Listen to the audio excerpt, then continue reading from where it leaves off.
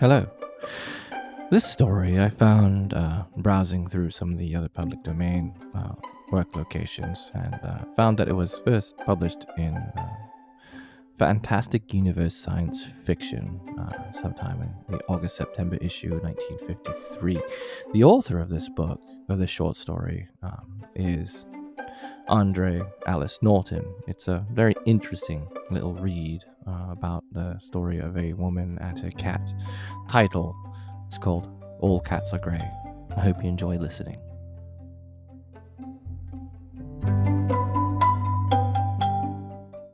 Stina of the Spaceways. That sounds just like a corny title for one of the Stella Vito spreads. I ought to know. I've tried my hand at writing enough of them. Only this Stina was no glamour babe. She was as colorless as a lunar plant. Even the hair knitted down to her skull had a sort of greyish cast, and I never saw her once draped in anything but a shapeless and baggy grey spaceall. Stina was strictly background stuff, and that is where she mostly spent her free hours, in the smelly, smoky background corners of any stellarport dive frequented by free spacers. If you really looked for her, you could spot her, just sitting there listening to the talk, listening and remembering. She didn't open her own mouth often, but when she did, spacers had learned to listen, and the lucky few who had heard her rare spoken words, these will never forget Stina. She drifted from port to port. Being an expert operator on the big calculators, she found jobs wherever she cared to stay for a time, and she came to be something like the masterminded machine she tended, smooth, grey, without much personality of her own. But it was Stina who told Bub Nelson about the Jovan Moonrights, and her warning saved Bub's life 6 months later. It was Stina who identified the piece of stone Keene Clark was passing around a table one night, rightly calling it unworked siltite. That started a rush which made 10 fortunes overnight for the men who were down to their last jets. And, last of all, she cracked the case of the Empress of Mars. All the boys who had profited by her queer store of knowledge and her photographic memory tried at one time or another to balance the scales. But she wouldn't take so much as a cup of canal water at their expense, let alone the credits they tried to push on her. Bub Nelson was the only one who got around her refusal. It was he who bought her bat. About a year after the Jovan affair, he walked into the free fall one night and dumped Bat down on her table. Bat looked at Stina and growled. She looked calmly back at him and nodded once. From then on, they traveled together, the thin, grey woman and the big, grey tomcat. Bat learned how to know the insides of more stellar bars than even most spacers visit in their lifetimes. He developed a liking for vernal juice, drank it neat and quick, right out of a glass, and he was always at home on any table where Stina elected to drop him. This is really the story of Stina, Bat, Cliff Moran, and the Empress of Mars, a story which is already a legend of the Spaceways, and it's a damn good story too. I ought to know, having framed the first version of it myself. For I was there, right in the Rigel Royal, when it all began the night that Cliff Moran blew in, looking lower than an Ant-Man's belly and twice as nasty. He had a spell of luck foul enough to twist a man into a slug snake, and we all knew that there was an attachment out for his ship. Cliff had fought his way up from the back courts of Venaport. Lose his ship and he'd slip back there to rot. He was at the snarling stage that night when he picked out a table for himself and set out to drink away his troubles. However, just as the first bottle arrived, so did a visitor. Stina came out of her corner. Bat curled around her shoulders stolewise, his favorite mode of travel. He crossed over and dropped down without invitation at Cliff's side. That shook him out of his sulks, because Stina never chose company when she could be alone. If one of the manstones on Ganymede had come stumping in, it wouldn't have made more of us look out of the corners of our eyes.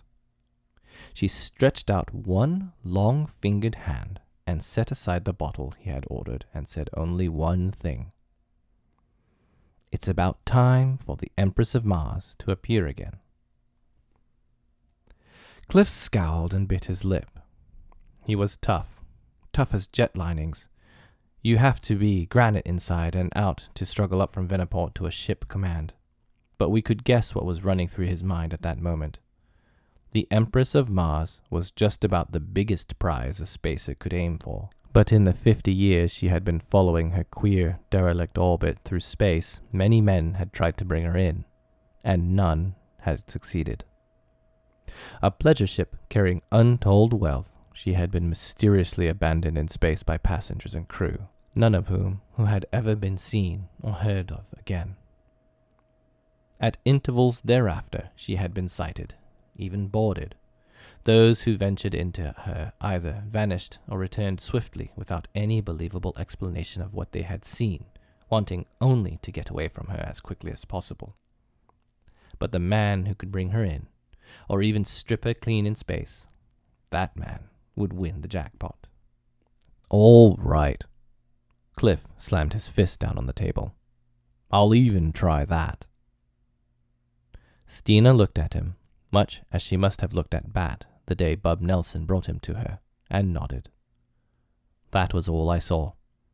The rest of the story came to me in pieces, months later, and in another port half of the system away.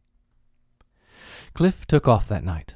He was afraid to risk waiting, with a writ out that could pull the ship from under him, and it wasn't until he was in space that he discovered his passengers, Stina and Bat. We'll never know what happened then. I'm betting that Stina made no explanation at all. She wouldn't. It was the first time she had decided to cash in on her own tip, and she was there. That was all. Maybe that point weighed with Cliff. Maybe he just didn't care. Anyway, the three were together when they sighted the Empress riding, her dead lights gleaming, a ghost ship in night space. She must have been an eerie sight because the other lights were on too, in addition to the red warnings at her nose. She seemed alive, a flying Dutchman of space. Cliff worked his ship skillfully alongside and had no trouble in snapping the magnetic lines to her lock. Some minutes later the three of them passed into her. There was still air in the cabins and corridors, air that bore a faint, corrupt taint which set Bat to sniffing greedily and could be picked up even by the less sensitive human nostrils. Cliff headed straight for the control cabin, but Stina and Bat went prowling. Closed doors were a challenge to both of them, and Stina opened each as she passed, taking a quick look at what lay within. The fifth door opened on a room which no woman could leave without further investigation. I don't know who could have been housed there when the Empress left port on her last lengthy cruise. Anyone really curious can check back on the old photo-reg cards. But there was a lavish display of silks trailing out of 2 travel kits on the floor. A dressing table crowded with crystal and jeweled containers, along with other lures for the female which drew Stina in. She was standing in front of the dressing table when she glanced into the mirror, glanced into it, and froze. Over her right shoulder, she could see the spider silk cover on the bed. Right in the middle of that sheer, gossamer expanse was a sparkling heap of gems, the dumped contents of some jewel case. Bat had jumped to the foot of the bed and flattened out as cats will, watching those gems, watching them and something else. Stina put out her hand blindly and caught up the nearest bottle. As she unstoppered it, she watched the mirrored bed. A gemmed bracelet rose from the pile, rose in the air, and tinkled its siren song. It was as if an idle hand played. Bat spat almost noiselessly, but he did not retreat. Bat had not yet decided his course. She put down the bottle. Then she did something which perhaps few of the men she had listened to through the years could have done. She moved without hurry or sign of disturbance on a tour about the room, and, although she approached the bed, she did not touch the jewels. She could not force herself to that. It took her 5 minutes to play out her innocence and unconcern. Then it was Bat who decided the issue. He leaped from the bed and escorted something to the door, remaining a careful distance behind. Then he meowed loudly twice. Stina followed him and opened the door wider. Bat went straight in down the corridor, as intent as a hound on the warmest of scents. Stina strolled behind him, holding her pace to the unhurried gait of an explorer. What sped before them was both invisible to her, but Bat was never baffled by it. They must have gone into the control cabin almost on the heels of the unseen, if the unseen had heels, which there was good reason to doubt, for Bat crouched just within the doorway and refused to move on. Stina looked down the length of the instrument panel and officers' station seats to where Cliff Moran worked. On the heavy carpet her boots made no sound, and he did not glance up, but sat humming through set teeth as he tested the tardy and reluctant responses to buttons which had not been pushed in years. To human eyes, they were alone in the cabin, but Bat still followed a moving something with his gaze, and it was something which he had at least made up his mind to distrust and dislike. For now he took a step or two forward and spat, his loathing made plain by every raised hair along his spine, and in that same moment Stina saw a flicker of vague outline against Cliff's hunched shoulder, as if the invisible one had crossed the space between them. But why it had been revealed against Cliff, and not against the back of one of the seats, or against the panels, the walls of the corridor, or the cover of the bed where he had reclined and played with his lute? What could Bat see? The storehouse memory had served Stina so well through the years, clicked open a half-forgotten door. With one swift motion, she tore loose her space-all and flung the baggy garment across the back of the nearest seat. Bat was snarling now, emitting the throaty, rising cry that was his hunting song. But he was edging back towards Stina's feet, shrinking from something he could not fight, but which he faced defiantly. If he could draw it after him, past that dangling space-hole. He had to. It was their only chance. What the? Cliff had come out of his seat and was staring at them. What he saw must have been weird enough. Stina, bare-armed and shouldered, her usually stiffly netted hair falling wildly down her back. Stina, watching empty space with narrowed eyes and set mouth, calculating a single wild chance. Bat, crouched on his belly, retreating from thin air step by step and wailing like a demon. "Toss me your blaster," Stina gave the order calmly, as if they still sat at their table at the Rigel Royal. And as quietly Cliff obeyed. He caught the small weapon out of the air with a steady hand, and caught and leveled it. "Stay just where you are," she warned. "Back, Bat. Bring it back." With a last throat-splitting screech of rage and hate, Bat twisted to safety between her boots. She pressed with thumb and forefinger, firing at the space-holes. The material turned to powdery flakes of ash, except for certain bits which still flapped from the scorched heat, as if something had protected them from the force of the blast.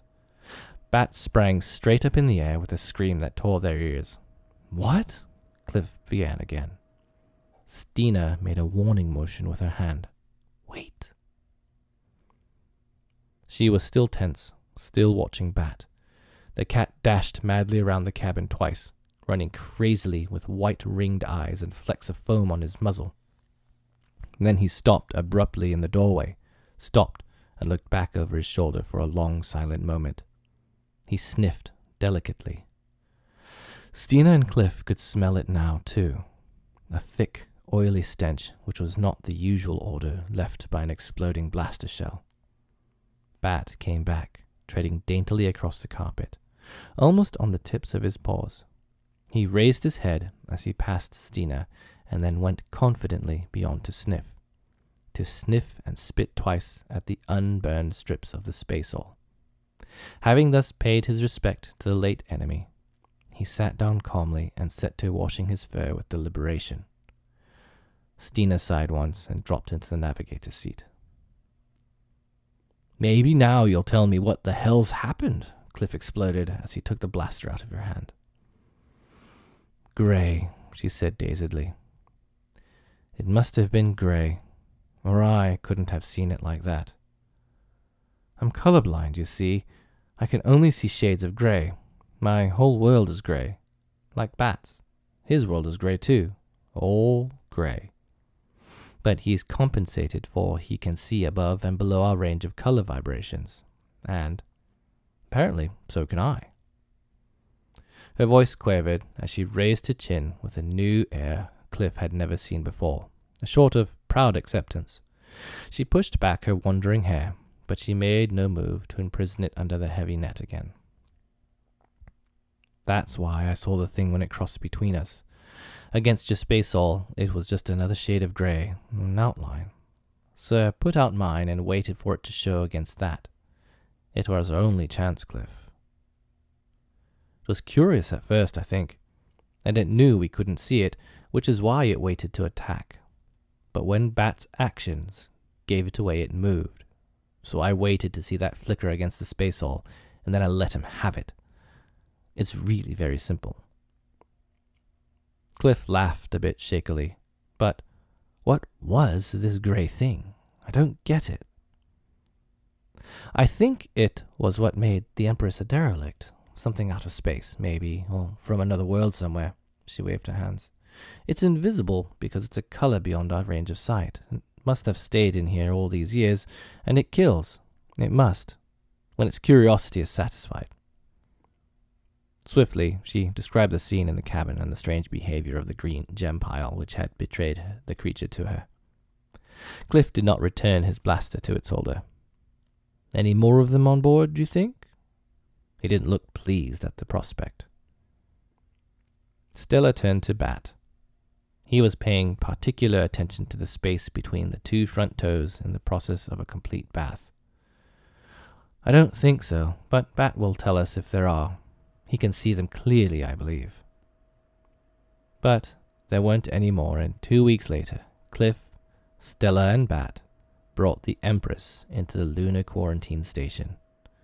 And that is the end of Stella's story because, as we have been told, happy marriages need no chronicles, and Stina found someone who knew of her grey world and did not find it too hard to share with her. Someone besides Bat. It turned out to be a real love match. The last I saw her, she was wrapped in a flame-red cloak from the looms of Rigel, and wore a fortune in Jovan rubies blazing on her wrists. Cliff was flipping a 3-figured credit bill to the waiter, and Bat had a row of Vernal juice glasses set up before him. Just a little family party out on the town.